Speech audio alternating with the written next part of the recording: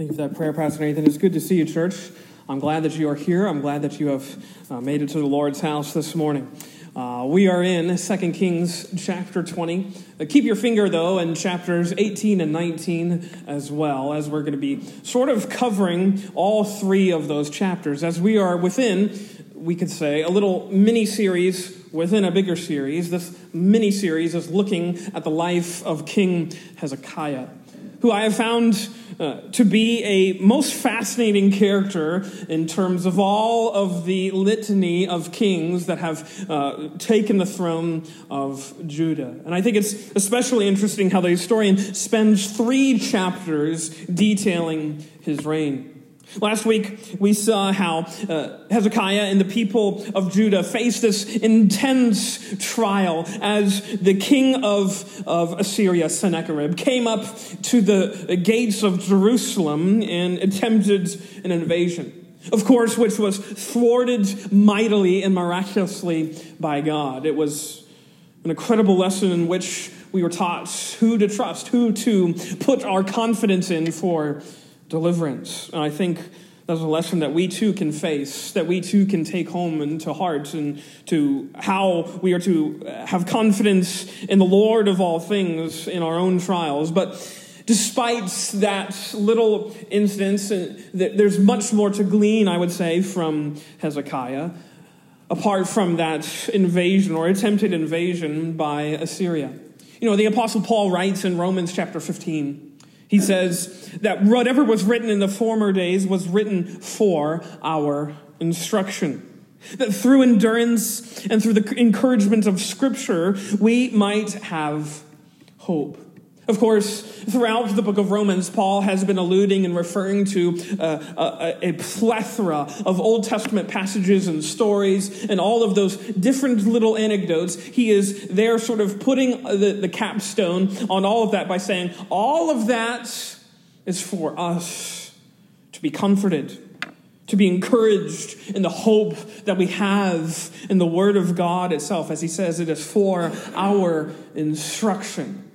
So it leads me to this question here as we approach chapters 18, 19, and 20, this sort of triad of chapters that focus on King Hezekiah. And we look at this life of his as a whole, what sort of hopeful lessons do we find? What sort of comforting lessons do we find from this very ancient king? Well, I've been thinking about that as I've been spending a lot of time in these chapters, in these verses, really trying to wrap my head around perhaps what the historian is trying to show us by recounting this story of Hezekiah in the way that he does. And I think what's clear is that Hezekiah was a man of faith. We've seen at the very beginning of his reign, he does, as we're going to detail in a minute, this incredible movement that he has to bring the worship of Yahweh back into the center of the life of all of those who lived in the nation of Judah. And as a man of faith, I think what becomes very clear is that his faith is very much like ours. If you are here this morning and you believe in Jesus, you are sort of part of the family of faith, the community of faith, and we all have a faith in this Jesus, in the truth that Jesus expresses to us by his word. And that faith is being built and grown and developed and chiseled all the time.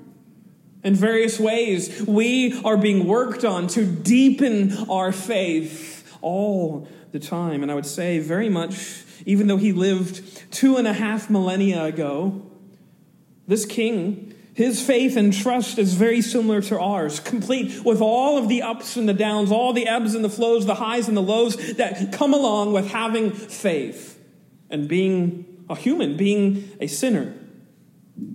I think what we see in Hezekiah is what we see not just in the rest of the Old Testament, but in the rest of the Bible, which is this fact that I think God is not the least bit interested in choosing who we think he should to carry out his purposes and plans. Almost often, it's almost sort of a prerogative of God. I think actually he gets this sort of peculiar delight in choosing sort of those who we think he shouldn't to do what he wants to do. He chooses people who are weak, He chooses people who can't get out of their own way.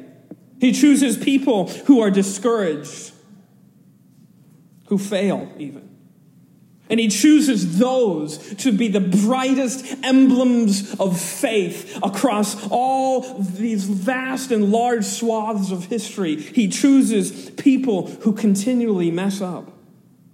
One of my friends, he wrote this. He says, quote, "God doesn't select the sainted or pick the pious, but regularly pans for gold in the sewers of this world. And even there, he doesn't find gold, but plain old stinking covered rocks that he washes and polishes and gilds with grace."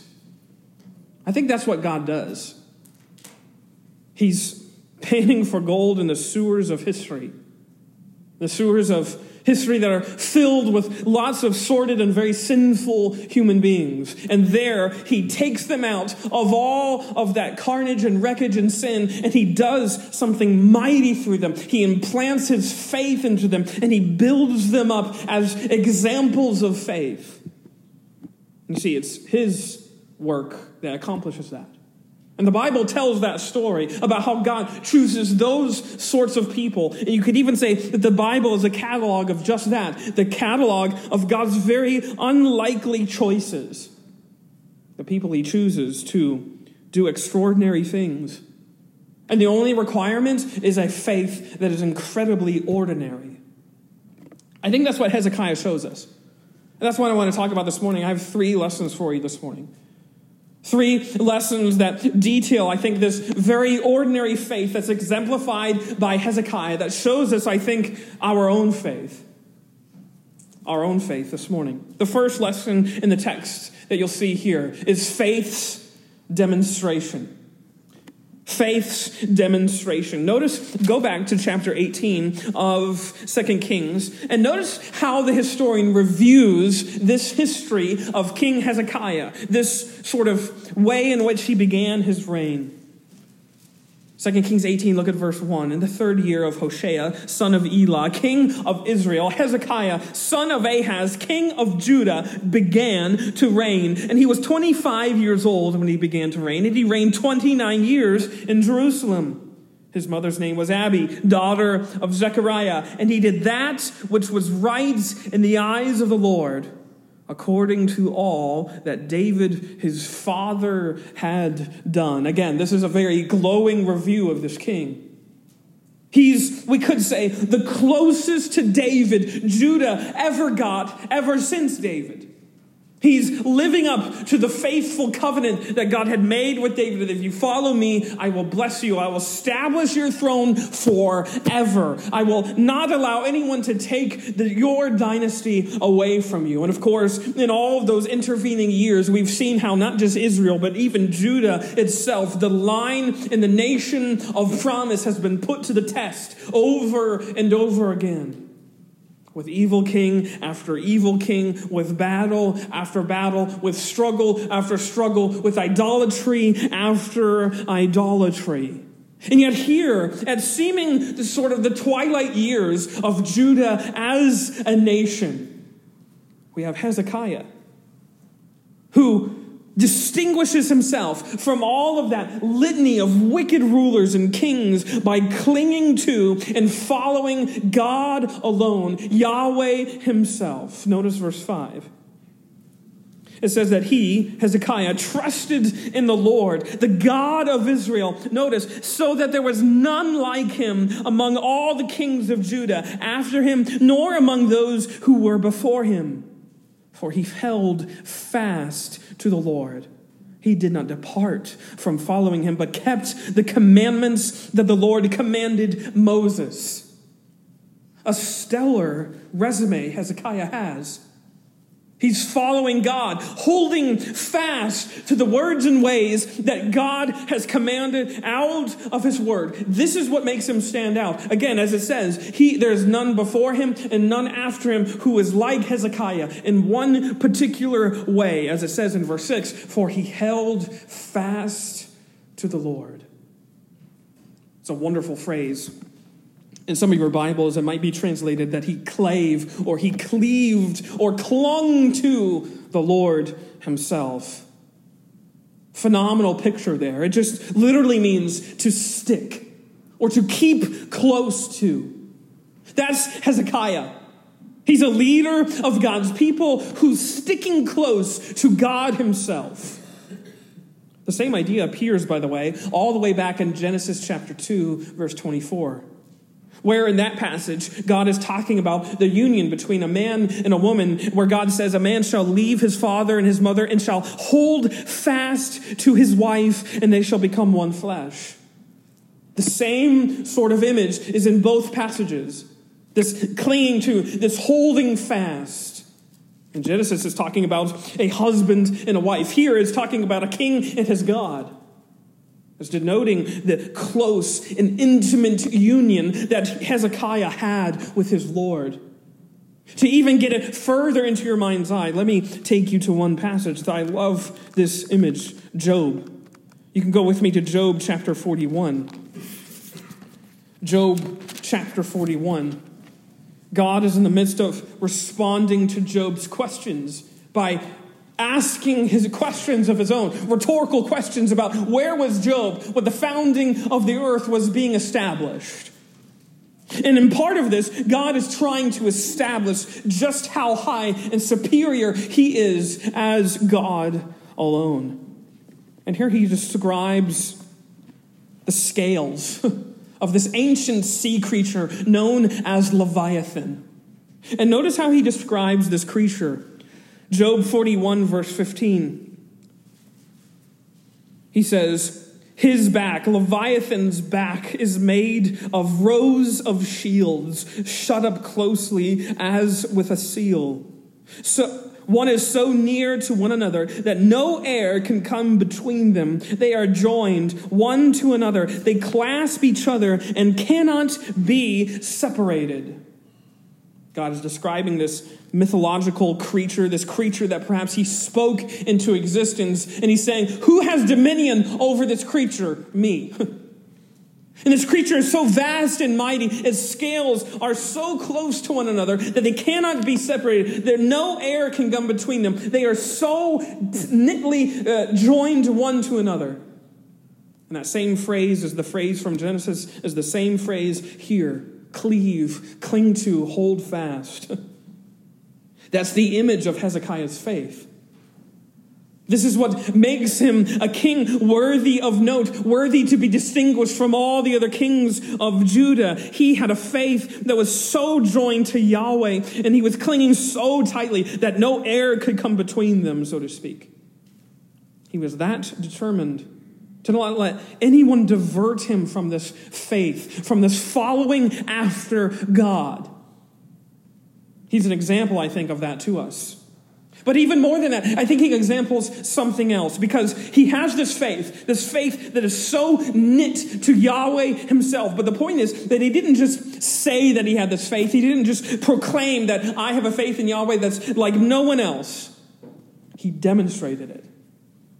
He put that faith into action by instituting this wholesale, widespread, nationwide revival, or we could say reformation.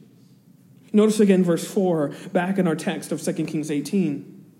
It says that Hezekiah removed the high places and broke the pillars and cut down the Asherah. And he broke in pieces the bronze serpent that Moses had made. For until those days, the people of Israel had made offerings to it. It was called Nehushtan. He is here bringing about widespread, sweeping reformation, breaking down idols, casting down images, breaking apart the high places.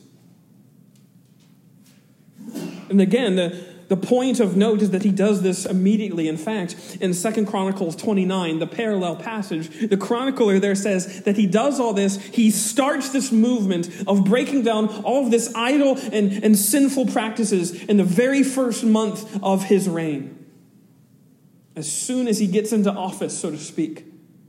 The way in which he wants to define and distinguish himself as King of Judah is that we are insisting upon trust in Yahweh alone. We're breaking down idols, tearing down all these images. Anything that could divert or distract the people of God away from worship and faith in Yahweh alone was cast aside and demolished and destroyed. Because Yahweh was that important, and Hezekiah was very sure that his faith was in Yahweh alone. In fact, the chronicler, if you don't have to go there, but you can flip through the pages. Because what the historian here goes about in a couple of verses, the chronicler takes us through 3 chapters of Reformation. In fact, 2 Chronicles 29, 30, and 31 take us through the vast litany of things that he establishes, or perhaps we could say revives for the people of Judah. He cleanses the temple and the priests. He renews their worship, and they even begin to celebrate Passover again. And it culminates in 2 Chronicles 30, verse 26. I'll just read this. It ushers in this season. It says in 2 Chronicles 30, verse 26, a season of great joy in Jerusalem. For since the time of Solomon, the son of David, king of Israel, there had been nothing like this in Jerusalem. Unprecedented days indeed. This king of Judah brought about this season that was almost unheard of. They hadn't seen faith like this since those days of Solomon and David. Hundreds of years before this moment, hundreds of years have passed since they've been able to see worship, see faith like this. And it all came about, yes, because of the work of God, but also because this king had a willingness to demonstrate his faith. He didn't just say he trusted, he showed it. If you remember, in some of those other passages that we've gone to and we've seen kings of Judah, what does it always say? Even if there's a king, perhaps, who was faithful to Yahweh, it says, except the high places remained. Except the high places remained. It's almost as if there's this big contrast here between all those other kings who were pretty good, pretty faithful, pretty devoted to the things of the Lord, and yet here Hezekiah, he actually does it. He actually decimates those high places, gets rid of the people's idols. He actually puts action, firm, affirmative action to the things that he says that he believes, to the things that he affirms. I think in this regard, I think we could use a few more Hezekiahs in our own day. Because I fear to say, but I have to say, I think that the church by and large is populated by many who say they have faith, who say they believe, but they are content to sort of just sit on their hands and not really do much of anything. We say we believe when we declare, yes, I have faith in this, but yet we're not always willing to show it. Which brings me and reminds me of a particular passage from the New Testament. In James, go with me there for a second. Because I think Hezekiah sort of examples James for us in a pretty remarkable way. James chapter 2, where James writes those pretty shocking words about faith and what constitutes a living faith and what constitutes a dead faith.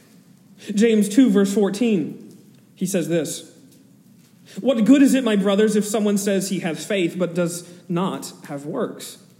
Can that faith save him? If a brother or sister is poorly clothed and lacking in daily food, and one of you says to him, 'Go in peace, be warm and filled,' without giving the things needed for the body, what good is that? So faith also by itself, if it does not have works, is dead."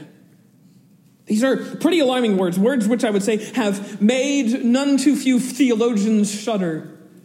Because it seems that James is rebutting the idea of faith alone. Of course, that's not at all what he's meaning to assert. He's not asserting that you have to have works to have saving faith. That's not what he's talking about. What he's talking about, his assertion is that saving faith is always known and demonstrated by works of faith. And that, indeed, a dead faith is, we could say, an undemonstrated faith. That word dead there means inanimate or ineffective or inactive. It's dead. It's useless. It's not producing anything of worth or value. True faith, as James here asserts, and as is exampled for us in Hezekiah, true faith is always demonstrated. It's put into practice. There's action verbs that follow it. And I think the thing is this. I think sometimes we scare ourselves into thinking that we have to do something perfect or gargantuan in order to have our faith to be properly expressed. I can't do that. I wouldn't know what to say. I wouldn't know how to do that. I'm too young of a Christian. We scare ourselves, thinking that we have to have our faith sort of perfectly put together. When actually all that God is looking for is willingness. And in fact, we could even say that all that God is asking is for that mustard seed-sized faith. That's the faith that moves mountains. That's the faith, when properly demonstrated, can result in sweeping reformations.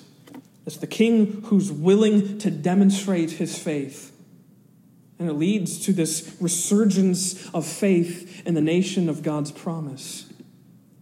Faith's demonstration. Secondly, back in our text in 2 Kings 18, faith's examination. Faith's examination. Notice, because here, after sparking this widespread revival, this propelled the people of God to this great season of renewal, the season of prosperity that has come back into the realm.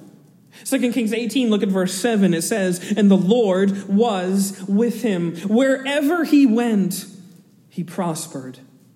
He rebelled against the king of Assyria and would not serve him. He struck down the Philistines as far as Gaza and his territory, from watchtower to fortified city. God is with Hezekiah. He's bringing abundance back into Judah. He's bringing success and triumph and economic abundance. The people of God are experiencing true revival across every sphere of life. And it begins, yes, with this demonstration of faith by the king himself, who centers all of life around Jehovah God himself. Which is perhaps surprising, because we find out in chapter 20 that the faith is soon put into jeopardy. Notice chapter 20, verse 1.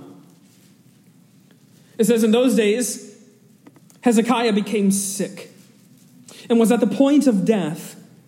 And Isaiah the prophet, son of Amoz, came to him and said to him, 'Thus says the Lord, set your house in order, for you shall die. You shall not recover.'" Imagine getting those words one day. It might at first be startling, but it might at first also be relieving, because you can know exactly what your fate is. And he says, get your house in order. Set your affairs right. You're not going to make it. You're not going to last the night. And this bluntness stirs Hezekiah so much that he has to pray. And he prays, I imagine, through a flood of tears and weeping and desperation. He says, verse 2, Hezekiah turned his face to the wall and prayed to the Lord, saying, "Now, O Lord, please remember how I have walked before you in faithfulness and with a whole heart, and have done what is good in your sight." And Hezekiah wept bitterly. He's pleading. He's on his knees. God, remember how I walked after you. Remember how I demonstrated my faith in you. God, speak to me and heal me, because I have been faithful to your word. He's not being prideful. Don't read this out of a sense of pride. He's humbly reminding God, God, I've been faithful. Please come on my behalf and deliver me. Remember your promise. And in a stunning turn of events, Isaiah the prophet is given another word. Notice verse 4. Because before, he's barely made it out of the house, out of Hezekiah's house of dwelling, yet God speaks to him again to go back inside. Verse 4, "And before Isaiah had gone out of the middle court, the word of the Lord came to him. turn back and say to Hezekiah, the leader of my people, thus says the Lord, the God of David your father, I have heard your prayer.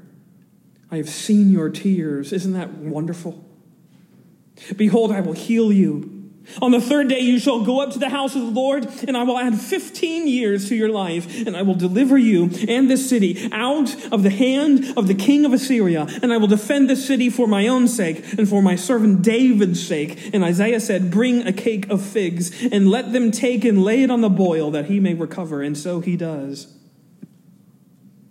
The king recovers. After Yahweh, the Lord of heaven, answers this king's desperate faith. And as a result, he's given 15 extra years. You see, what's interesting to know about this chapter 20, is that actually these events of this sickness, this near fatal illness that has come upon Hezekiah actually occurs before the events of Sennacherib's invasion. It's confusing when the historian does that, but chronologically speaking, that faith that Hezekiah demonstrates in chapter 18, at the very beginning, what's his reward? His reward is a visit to the ICU, where he's flat on his back, almost dying. That's what that demonstration cost him. Go with me to 2 Chronicles chapter 31, because it actually puts this more into light. Notice how the chronicler there distinguishes this little moment. 2 Chronicles 31, notice verse 20. The same scene, notice it says, thus did Hezekiah throughout all Judah, and he did that which was good and right and faithful before the Lord his God. And every work that he undertook in the service of the house of God in accordance with the law and the commandments, seeking his God and with all his heart, and prospered. He's prospering. He's thriving. And how is he rewarded? By getting sick nearly unto death. This is one of those head-scratching moments, right? Why would God mess with a good thing like this? Why would God jeopardize the faith of his people who've just been brought back out of this revival by seemingly put their king out to pasture?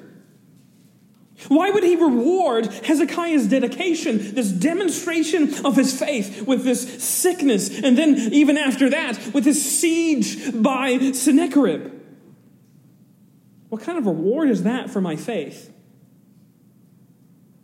Perhaps you've asked similar questions. You've thought, man, I've been faithful. I've been right where I've needed to be. And look at what that's getting me.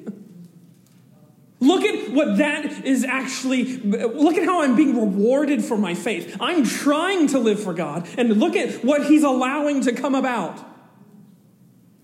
It can be frustrating. And in fact, that question peppers the Old Testament. And I would say, if you've asked similar questions like that, those very frustrating questions like that, you're in good company. Because there's a lot of people in the Old Testament who've asked those same sorts of questions. And I would say this, that a constant throughout the pages of the Bible, but also throughout all of life, is that the faith of the faithful is always put to the test. That God at various times and in various ways allows trials to enter into our lives. He examines our faith in order to prove how genuine it really is. Of course, you can go there if you want, but this brings me back to James. Interestingly enough, as at the beginning of James chapter 1, he has those very memorable words. James 1 verse 2, count it all joy, my brothers, when you meet trials of various kinds. Why? For you know that the testing, the examination of your faith produces steadfastness. And let steadfastness have its full effect, that you may be perfect and complete, lacking in nothing. Faith, yes, even though you may cling to God and you say you have faith, that does not mean you're going to be immune from hardship and adversity and affliction. Contrary to how some pastors might want you to believe, faith does not mean you have a force field against bad things happening. In fact, a theme throughout the Bible is just the opposite is true. That pledging allegiance to Jesus, if you will, means hardship will come. Your faith will be put to the test. The caliber of your faith is often proven through the crucible of suffering. And I would say that perhaps your current trial this morning, whatever that may be, whatever that is, indeed, I think it's God's way of examining the faith that you say you have. And that's a very frightful thing.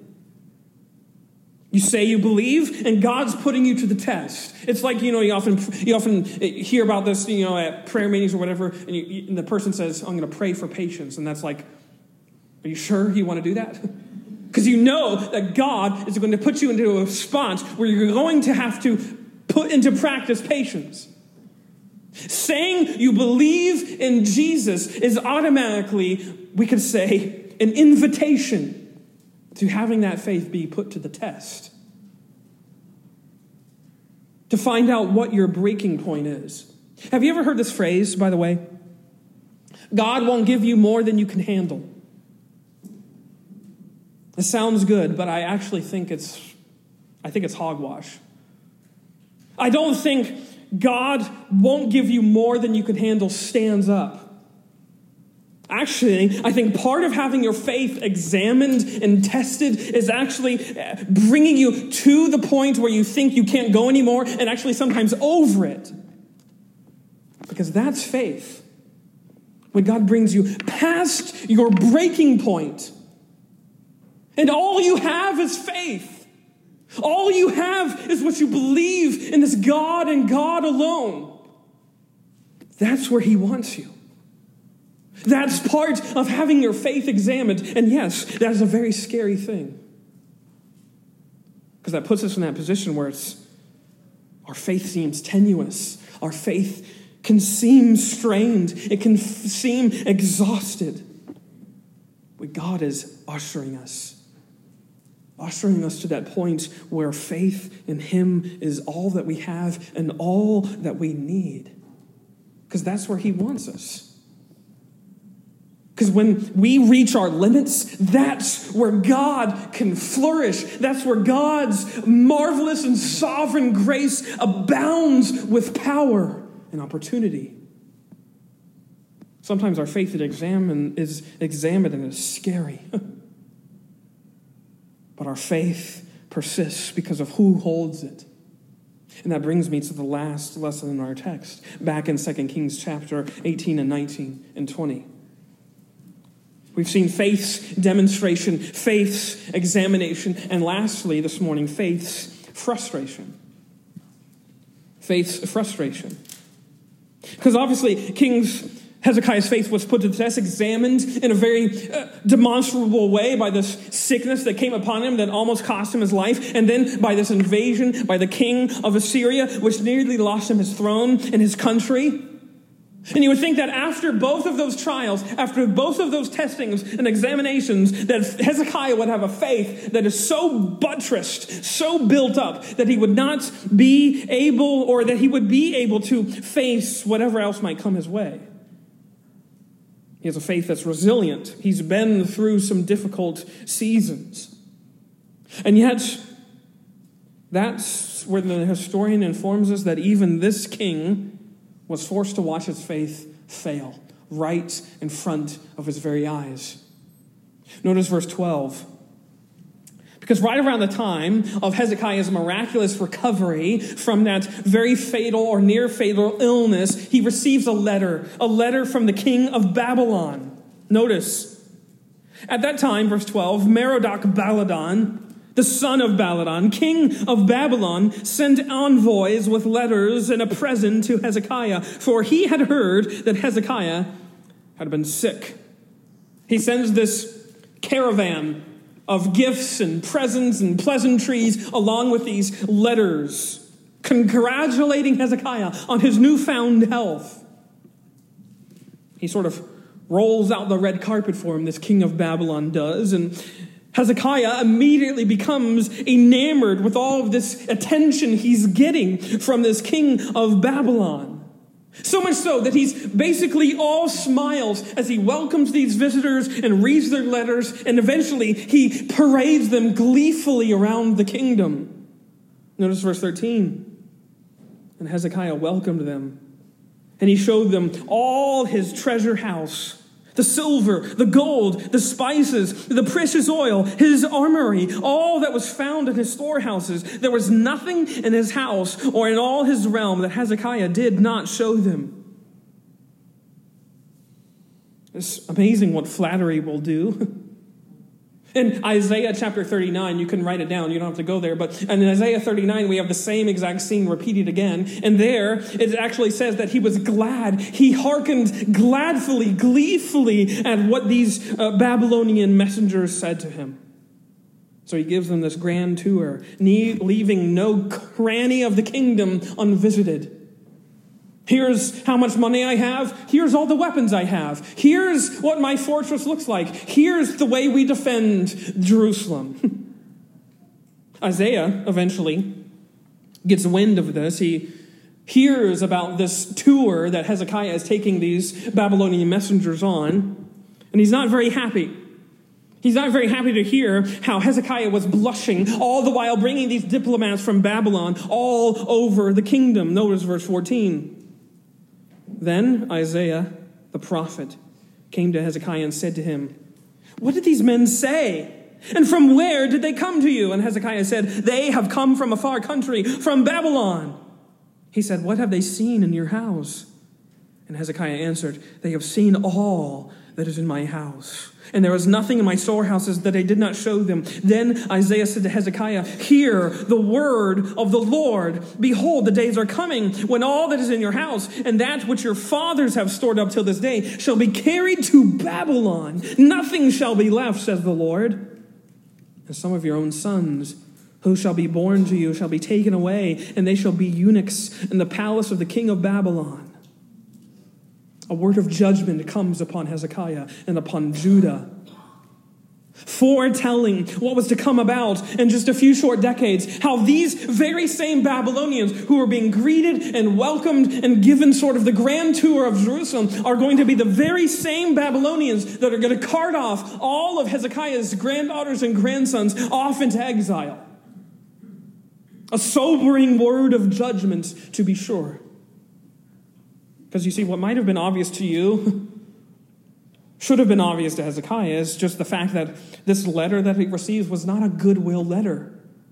The king of Babylon, he's not very well known for just being interested in the health of the kings that are around him. That's not really something that he does. And in fact, this letter is driven more out of a concern for his own political agenda than Hezekiah's health. You see, Merodach-Baladan, the king of Babylon, had just seized Babylon out of Assyrian control. Assyria, if you read the history, by the way, of Assyria and Babylon, it's constantly flipping back and forth between who has control over it. And in this particular moment in history, Babylon is back in control of Babylon again. So you see, this letter is actually a scheme by which this king is hoping to flatter Judah into aligning with him, coming into allegiance with him as Babylon fortifies itself against future Assyrian invasions. And it works. Hezekiah likes the praise. He likes the words he's hearing. He's head over heels about what this king of Babylon is saying about him. You want me to be your partner in this war? He was part of the in crowd now, you could say. This hospitality that Hezekiah shows these messengers then wasn't so innocent. It was actually an indication that his faith was wobbling because he cared more about what Babylon thought than about what Yahweh said. And there his fate was sealed. There the fate of the kingdom was sealed, and though it wouldn't occur in his exact day, the prophet says to him, you can be sure that these same Babylonians that you're drinking tea with, they're going to come and spell the ruin of all of your family. You know, it might be frustrating to admit, frustrating to realize, but even a faith that has been demonstrated faithfully, that has come through those seasons of examination, even that faith can fail. It can become frustrated and fail. No matter how strong you think your faith is, it's not impervious, it's not impenetrable. And sometimes, like Hezekiah, our faith can lose focus. We can become charmed by the sweet-talking allure of what the world has to offer. And before we know it, we're sitting on a heap of failure. That's disconcerting. But let me say this too, that if you don't think that there is failure in your future, I'm not sure what kind of faith you have. And that sounds alarming. Your eyes are, what? I don't mean that to sound negative or cynical, and it's not that I don't believe that you have faith. I just know this, that any sort of faith that's manifested in the lives of sinners like you and like me is a faith that will fail. It's not a matter of when, it's a matter of if, it's a matter of when you will succumb to frustration. Because we aren't perfect. We aren't impenetrable. Our faith is prone to wander. Lord, I feel it, like the song says. The point is, what do you and I do in the aftermath of failure?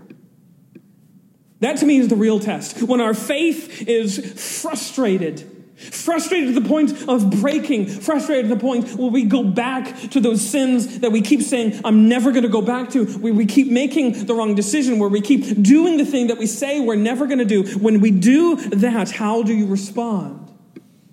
Or we could ask this even too. When you see someone you know and their faith fails, how do you respond? Our first reaction is probably some combination of how could they, and that's what they deserve. Because that's what our heart is naturally prone to. How could that person go back on their word? And I guess that's what they get.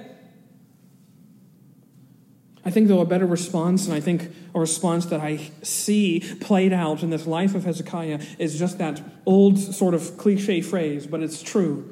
There, but for the grace of God, I go. Just like Hezekiah, we are prone to wander, prone to leave the God we love, like that hymn says. We face seasons of examination where our faith is put to the test. We face seasons of frustration where sometimes we're forced to weep bitterly as we recognize our faith has failed. And we too, I think, even this morning are being worked on by the Spirit of God to demonstrate our faith in our daily lives. And that's why I find so much comfort in this life of faith as exemplified by Hezekiah. Because it shows us that God has a thing for failures. He knew Hezekiah would fail, and he defended the city anyways. He had already seen Hezekiah make horrible deals with the king of Babylon, entertaining their flattery, entertaining their pleasantries, and he came to the defense anyways. Because that's the type of God we have, who relishes in the raw material of our failure to fashion faithful followers of his word. That's what he does. He reassures us over and over and over again that even when we fail, not if, when we fail, he is faithful. He never fails. 2 Timothy 2:13, if we are faithless, he remains faithful. A promise that has no end date, that has no expiration. And a promise which I would say allows us to persevere in our lives of faith. and all the ups and the downs and the seasons of trial and the seasons of frustration, not because we are extraordinary, but because our God is. Because our God never fails. Because our God is always the same. Because our God is always steady this morning. How is God calling you to demonstrate your faith? Maybe you've been sitting in the pews for far too long, sitting thinking about, I should probably do that, but you never seem to get around to it. I feel like I could do that. I feel like I could be gifted in that way. How is God calling you to demonstrate your faith? Well, this morning, maybe you're going through a very grievous time, couple of weeks, couple of months, couple of years. How is God testing your faith? And maybe you've cried out before, but maybe He wants to hear you again. That God, I'm at my breaking point. God, I need you to intervene. Or maybe this morning you've come to this church and you've come knowing that your faith has failed. And you don't know why you're here. You don't know why you showed up at all because you feel too ashamed. I failed. My faith has been frustrated. I'm telling you, you're here because your God is faithful, who lifts up the fallen, who lifts up the failures, gets them back up on their feet and walks beside them again. Just like Hezekiah, he had a faith that was incredibly ordinary. And you and I as well. We have a faith that is tried, that is tested, that is sometimes fails, and that God is always there because God is the object of our faith. He's the one who never fails. Let us pray.